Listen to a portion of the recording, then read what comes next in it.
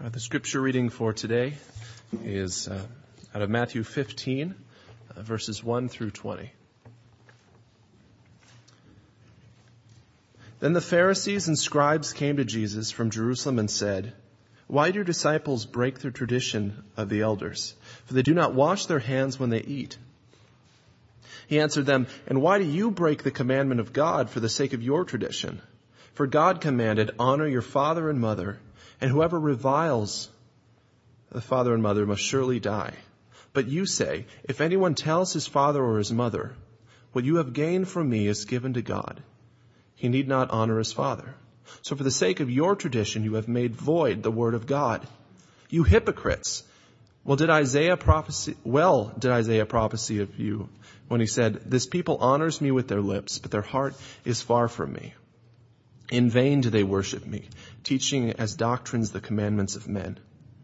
And he called the people to him and said to them, 'Hear and understand. It is not what goes into the mouth that defiles a person, but what comes out of the mouth. This defiles a person.' Then the disciples came and said to him, 'Do you know that the Pharisees were offended when they heard this saying?' He answered, 'Every plant that my heavenly Father has not planted will be rooted up. Let them alone, they are blind guides. And if the blind lead the blind, both will fall into a pit.' But Peter said to him, 'Explain the parable to us.' And he said, 'Are you also still without understanding? Do you not see that whatever goes into the mouth passes into the stomach and is expelled? But what comes out of the mouth proceeds from the heart, and this defiles a person. For out of the heart come evil thoughts, murder, adultery, sexual immorality, theft, false witness, slander. These are what defile a person. But to eat with unwashed hands does not defile anyone." This is God's word. Thanks.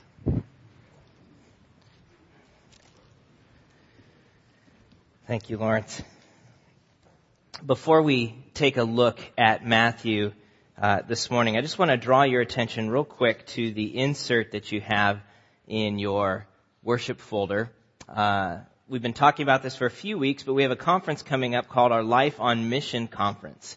Part of our vision at Westgate, our vision statement is that we would be a gospel-centered community living each day on mission for Christ. And part of that vision with respect to living on mission is that we want every member here to see themselves as a missionary with every sphere of life as their mission field.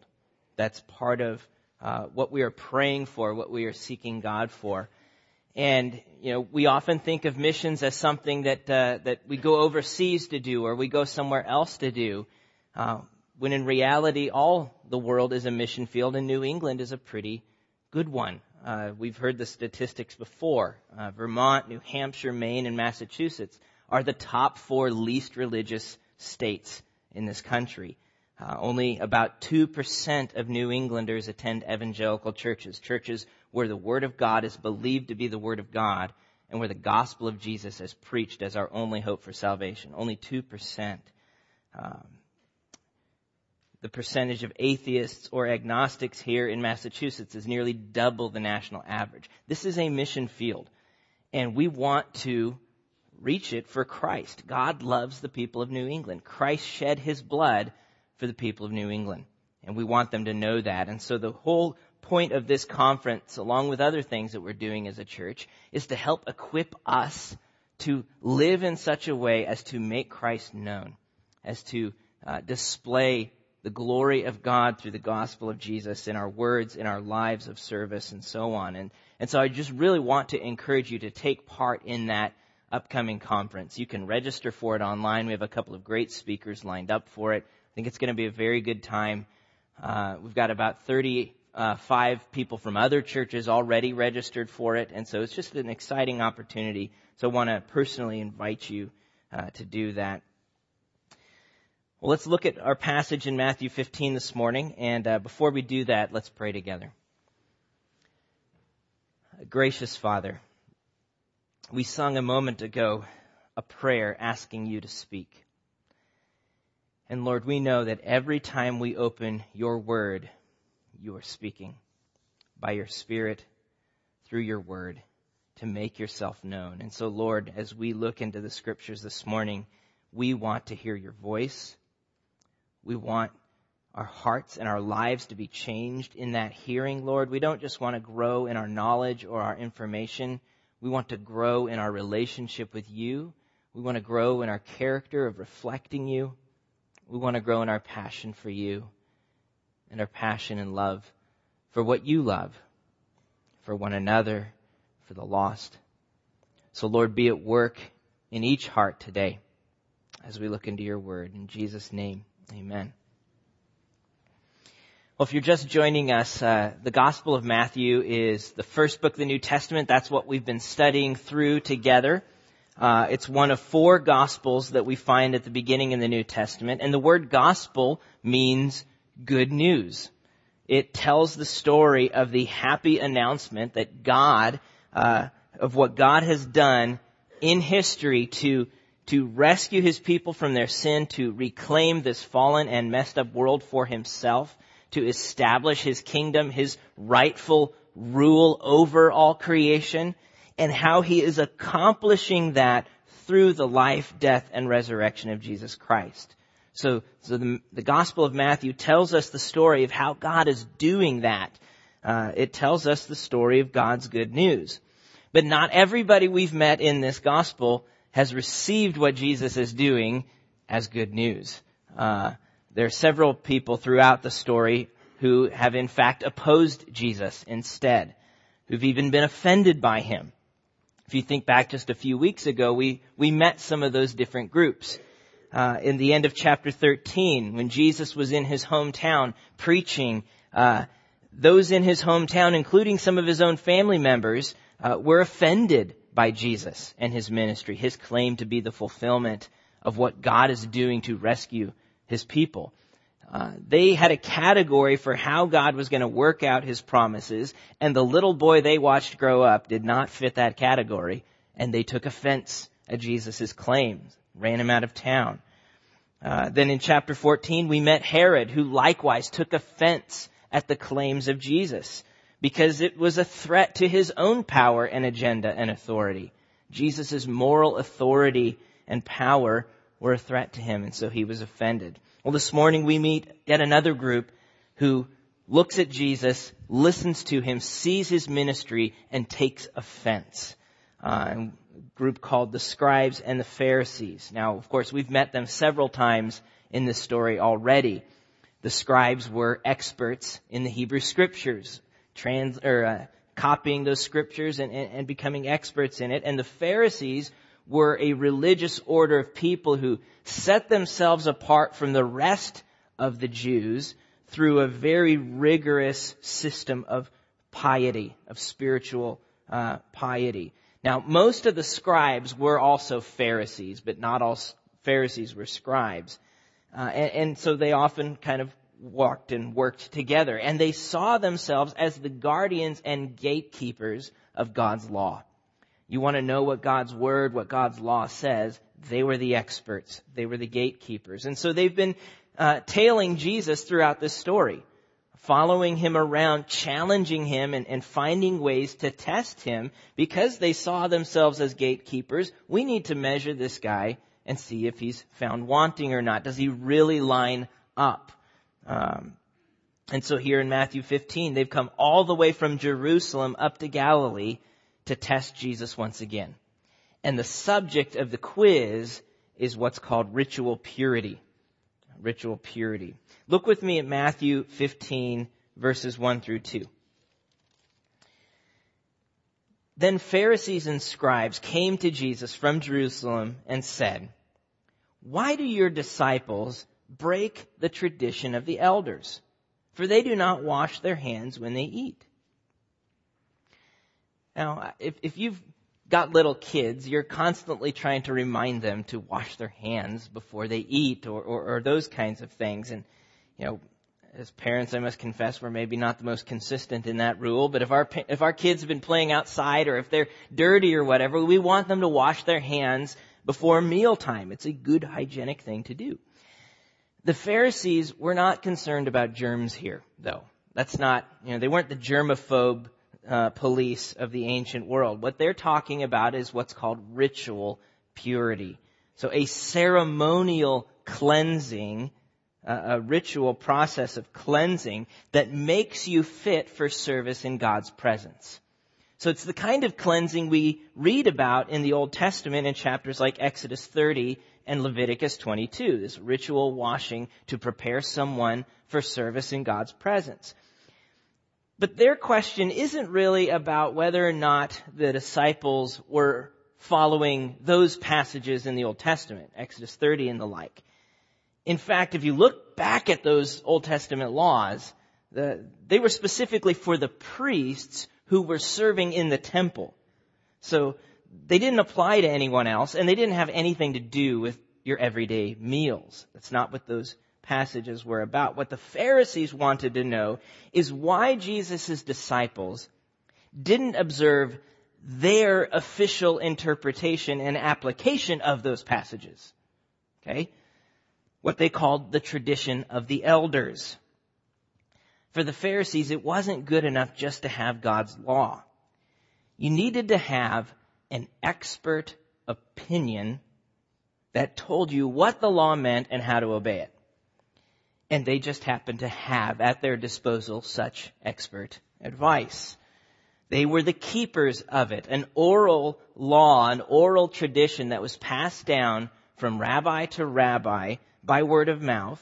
It's the same tradition that was eventually written down in the 2nd century AD in what we call the Mishnah today in Judaism, which is the centerpiece of what became the Talmud, which is still seen as the authoritative document for practicing Jews today.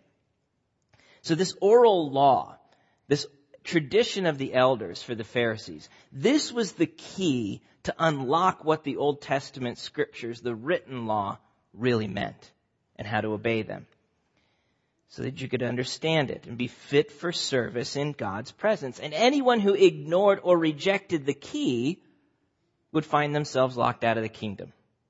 That's what the Pharisees taught. And one such oral tradition was to take these ritual purity passages, these laws about the cleansing procedures that the priests would go through in preparing themselves for service in the temple, and to then apply those to other parts of life, and then judge anybody who didn't actually follow that application. And it wasn't just the washing of hands. In fact, in the Mishnah, there's an entire tractate on the washing of hands that you can read. But it went beyond the washing of hands, as Mark elaborates in his gospel. It included the washing of cups and pots and copper vessels and dining couches. This whole big system of how are we going to be ritually pure, fit for God's presence. And so here, their examination of Jesus, they want to know why his disciples don't keep their official interpretation and application of God's law. Why don't they wash hands according to the tradition of the elders? Well, unfortunately for them, asking Jesus a question like that is a bit like taking a stick and poking a beehive. It's going to come and sting you quite shortly. And so Jesus answers their question with a question of his own in verse 3. He answered them, "And why do you break the commandment of God for the sake of your tradition? For God commanded, 'Honor your father and your mother,' and whoever reviles father or mother must surely die. But you say, 'If anyone tells his father or mother, what you would have gained from me is given to God,' he need not honor his father. So for the sake of your tradition, you have made void the word of God. You hypocrites. Well did Isaiah prophesy of you when he said, 'This people honors me with their lips, but their heart is far from me. In vain do they worship me, teaching as doctrines the commandments of men.'" Jesus goes straight to the heart of the issue, the hypocrisy of legalism. The hypocrisy of legalism. Now, that word legalism is a word that Christians love to hate on. even though we're far more guilty of it than we ever would like to admit. C.J. Mahaney defines legalism as seeking to achieve forgiveness from God or acceptance by God through our obedience to God. Seeking to achieve forgiveness by God or acceptance by God through our obedience to God. In other words, a legalist is anyone who believes, anyone who behaves as if they can earn God's approval and forgiveness through personal performance.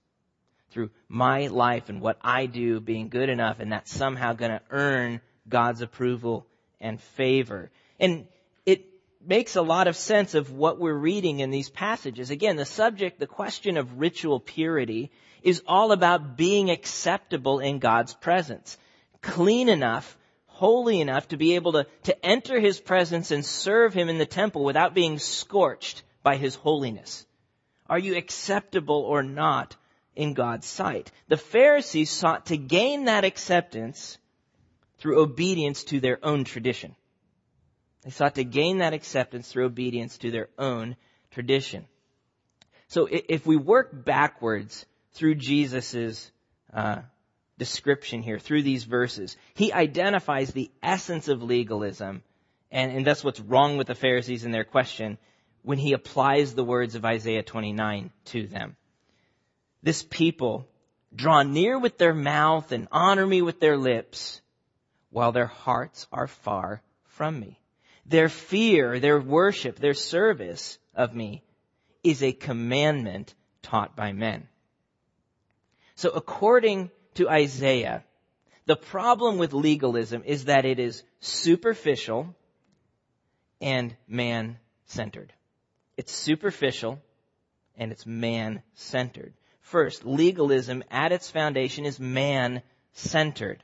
It centers on what people teach and what people can accomplish rather than on what God has said and done for us. So it centers on what we can do, what we can come up, and with what we think about all of that. In vain do they worship me, teaching as doctrines the commandments of men. They elevate their own commandments, their own man-made rules, to the same status as doctrine of God, to the same status as God's word. And then they use those rules to try and gain acceptance before Him. Legalism is what I call spirituality from below. So it's us trying to make our way up to God somehow, some way, rather than trusting the God who's come down to us from heaven in His Son, Jesus Christ. So it's us trying to get up to God rather than trusting God who has come down to us. And because legalism focuses on those man-made rules, it is therefore, second, superficial. It's surface only. It's a facade.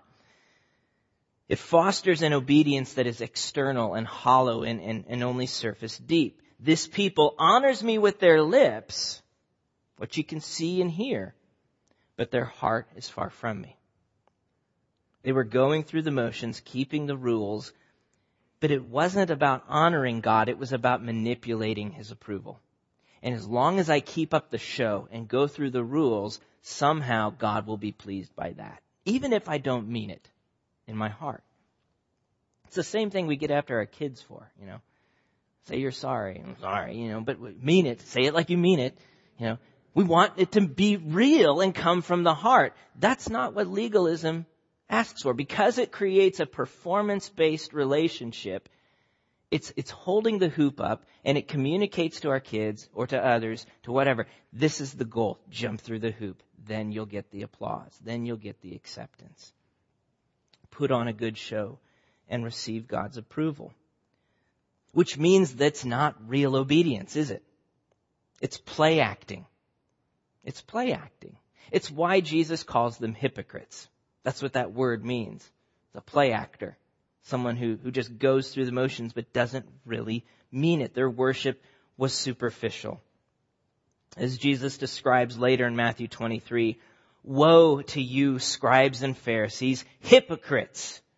For you are like whitewashed tombs, which outwardly appear beautiful, but within are full of dead people's bones and all uncleanness. What a gruesome picture of our spiritual state before God when we approach Him out of our own performance. That's the essence of legalism. It's superficial and it's man-centered. It makes acceptance before God a matter of my personal performance. And then it rewrites the rules so that those who have power and control can keep them, while trapping everyone else in a cycle of guilt and shame and anxiety and fear and self-loathing or self-righteousness and pride when we're doing well. And it just keeps circling.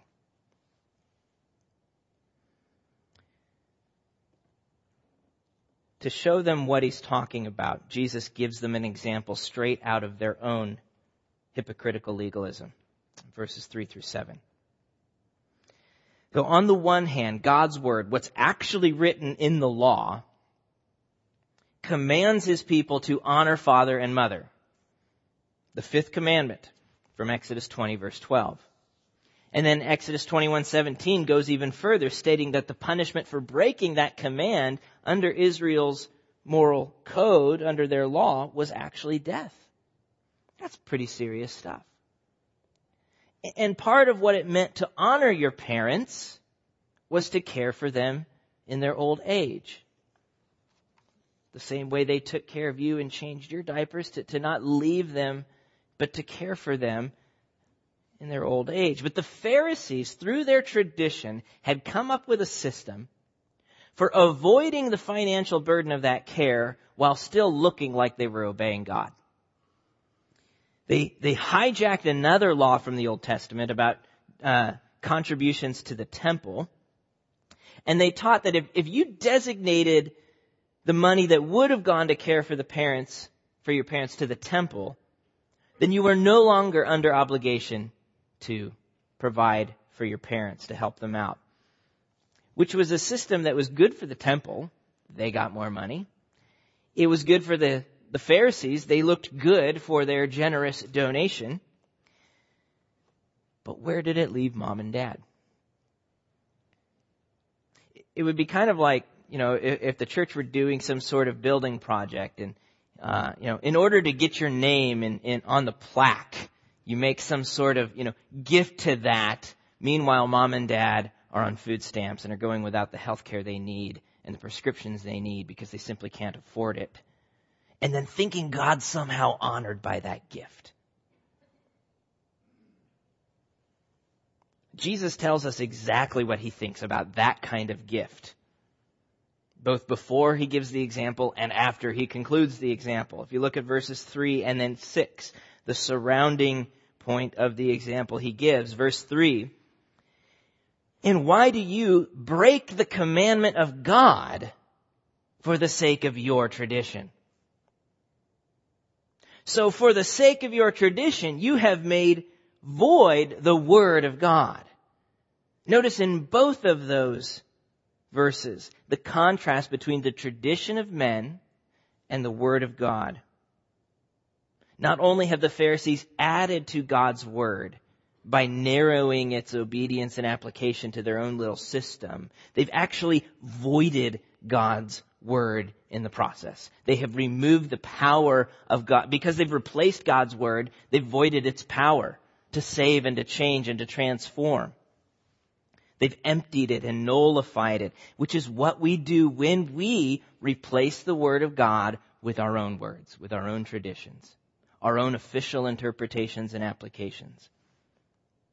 When we elevate human tradition to the same status or even above God's revealed word. Legalism is man-centered and superficial. It ignores God's word. It often adds to God's word in order to create a system wherein we can try and manipulate his favor through our obedience. And that description, we read this passage and we're like, you Pharisees, you should know better. That description describes what many of us grow up experiencing in the church. For all the things we love to say about the Pharisees, this is very much what some people grow up experiencing. This idea that if I'm going to be in the right with God, it's somehow up to me to keep the rules and put on a good show, at least so that nobody gets after mom and dad for my behavior and so on. And we think that that's what Christianity is. And those on the outside looking in see us running around and anxiously, judging others who mess up and in order to try and keep up and keep the rules so that we look good. And that's what they think Christianity is then too. A man-made religion which is just about keeping the rules. That's not the message of Christianity, though, is it? That's not what Jesus is talking about. That is not the good news of the gospel. As Tim Keller reminds us, legalism says, I obey, therefore I'm accepted. The gospel says, I'm accepted by grace through Jesus, therefore I obey. It's a subtle difference, but it makes all the difference in the world, doesn't it? Legalism is, I obey, therefore I'm accepted. My obedience and performance is the basis for being accepted in God's sight. But the gospel says, I'm accepted by God's grace through Jesus' life, death, and resurrection. And my faith in Him, I'm accepted by grace. Therefore I obey. My obedience is a fruit of a changed heart. It's a response of joy and gratitude and love and affection and loyalty that comes from having been delivered from my sin, not from having made it up to God. It's based on grace. It's not my performance, it's Christ's performance for me. And so it's based on grace, on being given something wonderful, even though I deserve something utterly terrible. I deserve judgment for my sin. That's the bottom line of what I can offer God. God gives me forgiveness and new life through faith in Christ, who took the penalty of that sin in my place. He paid that price in full. That's the gospel. So the problem with legalism is not just that we put our words in place of God's words, but that when we do so, we do it at the expense of the living word, Jesus, and what He's accomplished for us. It's only through Jesus, His life in our place, His sacrifice in our place, only through Jesus as our great high priest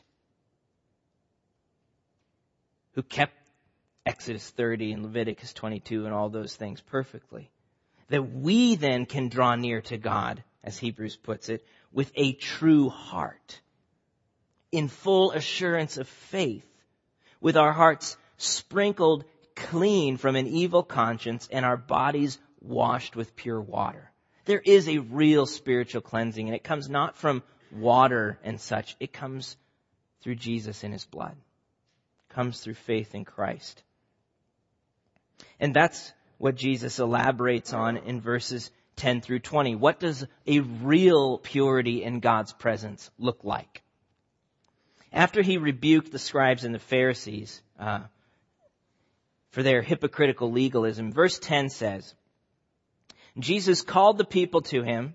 Now He turns and addresses everyone else around. He called the people to Him and He said, hear and understand. It's not what goes into the mouth that defiles a person, but what comes out of the mouth that defiles a person. It's kind of an interesting picture. Talking about vomit or spit or, what is it that makes us ritually unclean coming out of our mouth? Peter wonders the same thing. He doesn't get the picture either. So he asked Jesus in verse 15, can you explain this parable to me? And Jesus explains in verse 16, are you still without understanding? Do you not see that whatever goes into the mouth passes into the stomach and is expelled? But what comes out of the mouth proceeds from the heart. And this defiles a person. It's the difference between the external and the internal, between the superficial and between what comes from the heart. In contrast to the Pharisees' version of ritual purity, which was man-centered, superficial, surface only, just keep up the rules on the outside, never mind what's going on inside.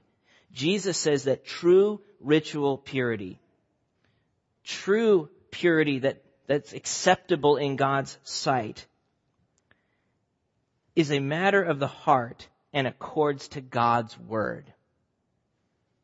He continues in verse 19, "For out of the heart come evil thoughts and murder and adultery and sexual immorality and theft and false witness and slander. These are what defiles a person. But to eat with unwashed hands defiles no one." That's not the point. It's not the point. See, the opposite of legalism is not license. See, we can root along as Jesus kind of condemns legalism, and then we kind of think, "Whew, now I can do whatever I want," right? That's not what Jesus is saying. The opposite of legalism is not license, the ability to do what I want. Jesus cares about holiness and obedience. One of the biggest mistakes we can make when we bash on legalism is to say that legalism and obedience are the same thing. And so if Jesus is against legalism, he must be against obedience too. We don't see that here, do we? He called the Pharisees out for breaking the fifth commandment back in verse 4. And then he mentions Numbers 6, 7, 8, and 9 in verse 19. Lists off another set of instructions from the Ten Commandments. Obedience to God's word matters. But it's not the basis of our acceptance before him. It's the fruit of our acceptance. It's not the basis, it's the fruit. And it's not about whether we can go through the motions on the surface, but whether we're obeying God from the heart. It is the righteousness that surpasses the scribes and Pharisees. If you think back to chapter 5, verse 20, in the Sermon on the Mount, when Jesus is describing what does righteousness really look like in God's sight? What kind of righteousness is he after for his people? A righteousness that comes from the heart, from a heart that has been changed by the gospel of Jesus. Again, we use this illustration sometimes. It's the difference between a Christmas ornament hanging on a tree and a piece of fruit that actually grows from the tree. One of them is manufactured, glitzy and looks good, from across the room. It's manufactured, it's fake, it doesn't come from the tree, it's hung on the tree, it's manipulated. The other actually comes from within the tree. And so they may look the same from the street. Jesus knows the difference. God knows the difference. And he's looking for an obedience that actually comes from the heart. Comes from a heart changed by his grace.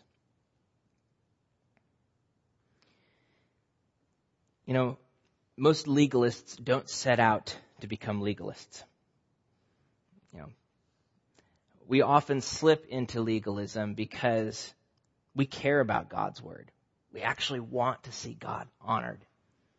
It's just that we've forgotten that our acceptance before God is a matter of grace through faith, and that's true not just for how we become a Christian, but for how we live the entire Christian life. It's all of grace. The gospel is a message of grace, as Jerry Bridges puts it so beautifully. Your worst days are never so bad that you're beyond the reach of God's grace. And your best days are never so good that you're beyond the need for God's grace. The gospel of Jesus is from grace to grace. The whole thing. That's the whole Christian life. But when we forget that grace, and we still care about God's word and holiness, we slip into a legalism that makes everything a matter of performance. And so we come to God's word, wanting to know and walk with God, but kind of overwhelmed with this anxiety and this insecurity of just where am I at with God right now? Because I know what my week was like, and it wasn't good. And I'm not sure if I'm keeping up. Am I keeping his word just so? Am I performing well enough? I don't want to mess up. I don't want to miss out on God's blessings. And so we have this anxiety as we come before him. And so to dispel that anxiety, one of the things that's easy to do is to just bring a little more clarity to what God's word actually means and how we actually obey it. Then I can kind of measure how I'm doing. And one of the most common ways that we do that is we take a biblical principle and then we reduce it to a single practice. This is what I mean. So you take a biblical principle such as sexual purity and fidelity in marriage. The Bible teaches those things. But then you reduce it to a single practice, a certain kind of dating or courtship before marriage. And if you want to honor God with respect to purity and marriage and be blessed by Him, then you need to follow these rules for how to go about getting to know someone romantically. Because if you do something different, we don't know where that will go. We're not sure how that one will end up with you. And we'll judge you if you try a different way. Because obviously, if you're not following this single practice, you don't care about that biblical principle. See how that works? Or you take the biblical principle of self-control and sobriety. The Bible teaches those things. But then you reduce it to a single practice of avoiding any and all alcohol. This is a favorite of some of our generations. If you care about honoring God and self-control in your witness, you will never touch a drop. Because if you do, you don't know what that could lead to, the slippery slope and all. Now, there are really good reasons that some people avoid alcohol at all costs. And drunkenness is clearly sinful in Scripture. There are lots of reasons why we might not touch it. But to make a blanket rule about avoiding it altogether is to add a command to Scripture that's simply not there. That makes some of us uncomfortable. It sounds spiritual. It's legalism. And we're afraid if we don't add that command, somebody's going to accidentally cross the line and fall off the cliff. And so we're just going to add one more command over here as a fence, right? But that fence might not be secure enough, and so we'll add another one. And we don't trust the gospel of Jesus to do its work. We feel we've got to step in and clarify what God has left out.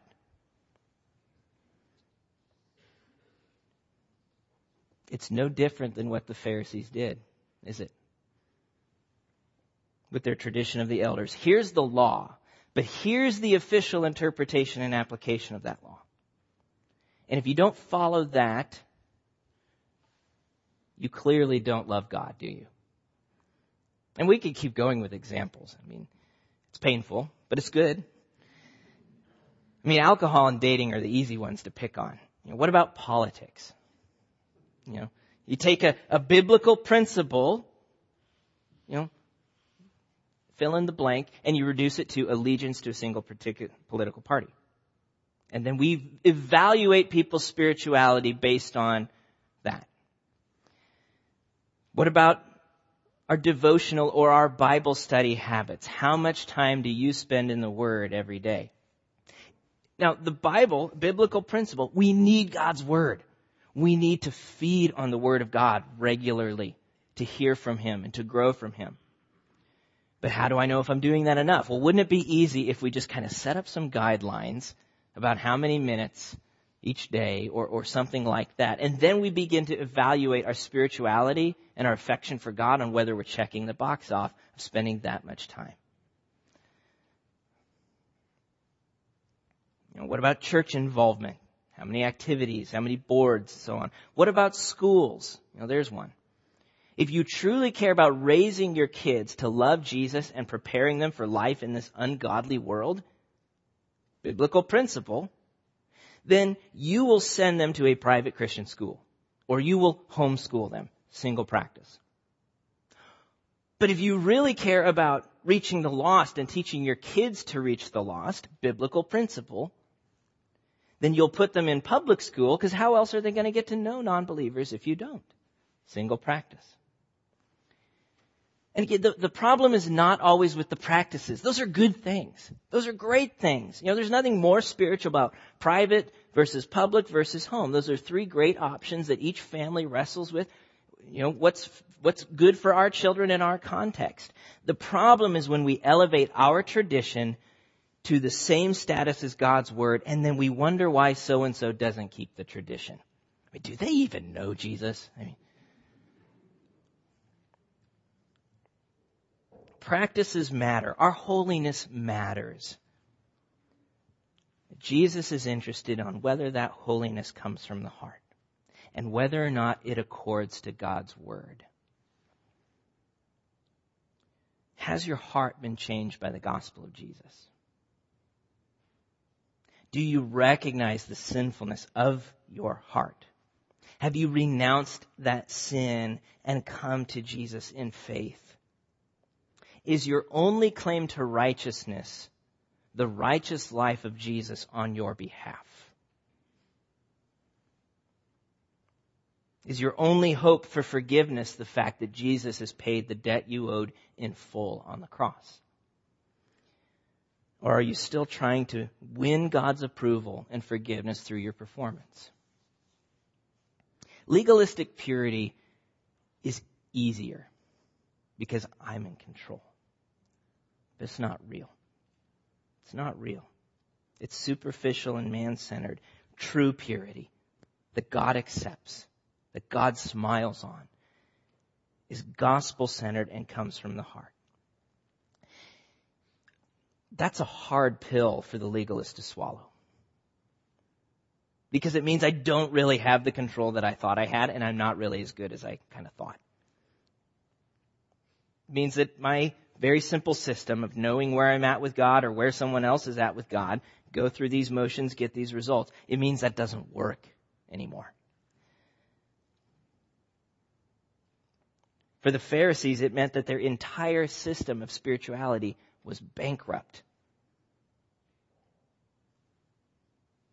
They who claimed to be gatekeepers of the law found themselves to be in violation of the very law they claimed to keep. That made them mad. They didn't like being told that.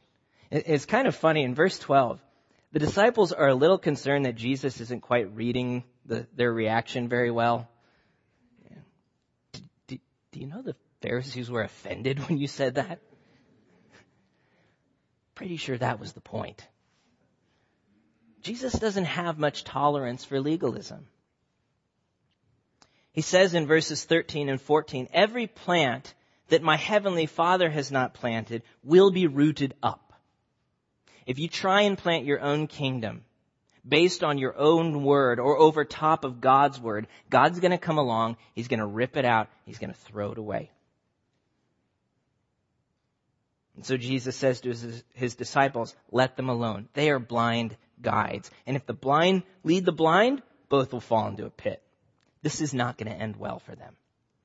Don't follow them. Don't follow the lead of legalists. Follow those who point you to Jesus. Who point you again and again to the full truth of the gospel, that sin really is sinful because God really is holy. But grace really is sufficient because Jesus' blood really was enough. The gospel's offensive to legalists because it means we're not in control. We aren't as good as we thought. But to the broken, to the poor in spirit, to the sin sick and the downcast, to those with no hope in the world, to those who know that because of what's in their heart and what their hands have done and what their mouths have said, they have no business entering God's presence, to those whose only prayer before a holy God is, have mercy on me, a sinner. To sinners like you and me, the gospel is the greatest good news we'll ever hear. Legalism says, I obey, therefore I'm accepted. The gospel says, I'm accepted by grace through Jesus Christ, therefore I obey. There is therefore now no condemnation for those who are in Christ Jesus. Romans 8:1. Do we believe that? Does that set our hearts free? Therefore, brothers, since we have confidence to enter the holy places by the blood of Jesus, so we have confidence to enter God's presence not by our works, not by our performance, but by the blood of Jesus, by a new and living way opened for us through the curtain, that is his flesh. And since we have a great priest over the house of God, let us draw near with a true heart, pure heart, and full assurance of faith, with our hearts sprinkled clean from an evil conscience and our bodies washed with pure water. That's true ritual purity, true acceptance in God's sight. It's through the gospel. And let us hold fast the confession of our hope without wavering. Let's keep following Jesus in joyful obedience. For he who promised is faithful. Let's pray.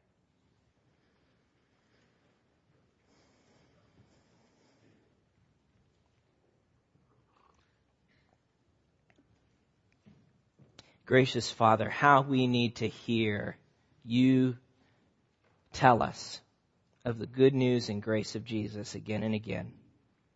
Lord, our hearts are so prone to wander into legalism. It feels safe and comfortable, like we're in control. But that's the problem, Lord. If we're in control, what a miserable mess we make of life. What could we possibly offer you to atone for our sin if we're in control? God, thank you that you are in control, that you are God, and that you have done everything necessary for unworthy sinners like us to be accepted in your presence by sending your Son, Christ. Lord, let us marinate in that truth this morning. Let us just dwell in the beauty of your grace. And may that produce a righteousness and obedience that flows from the heart, God. May we respond to your grace with genuine worship. We ask it in Jesus' name. Amen.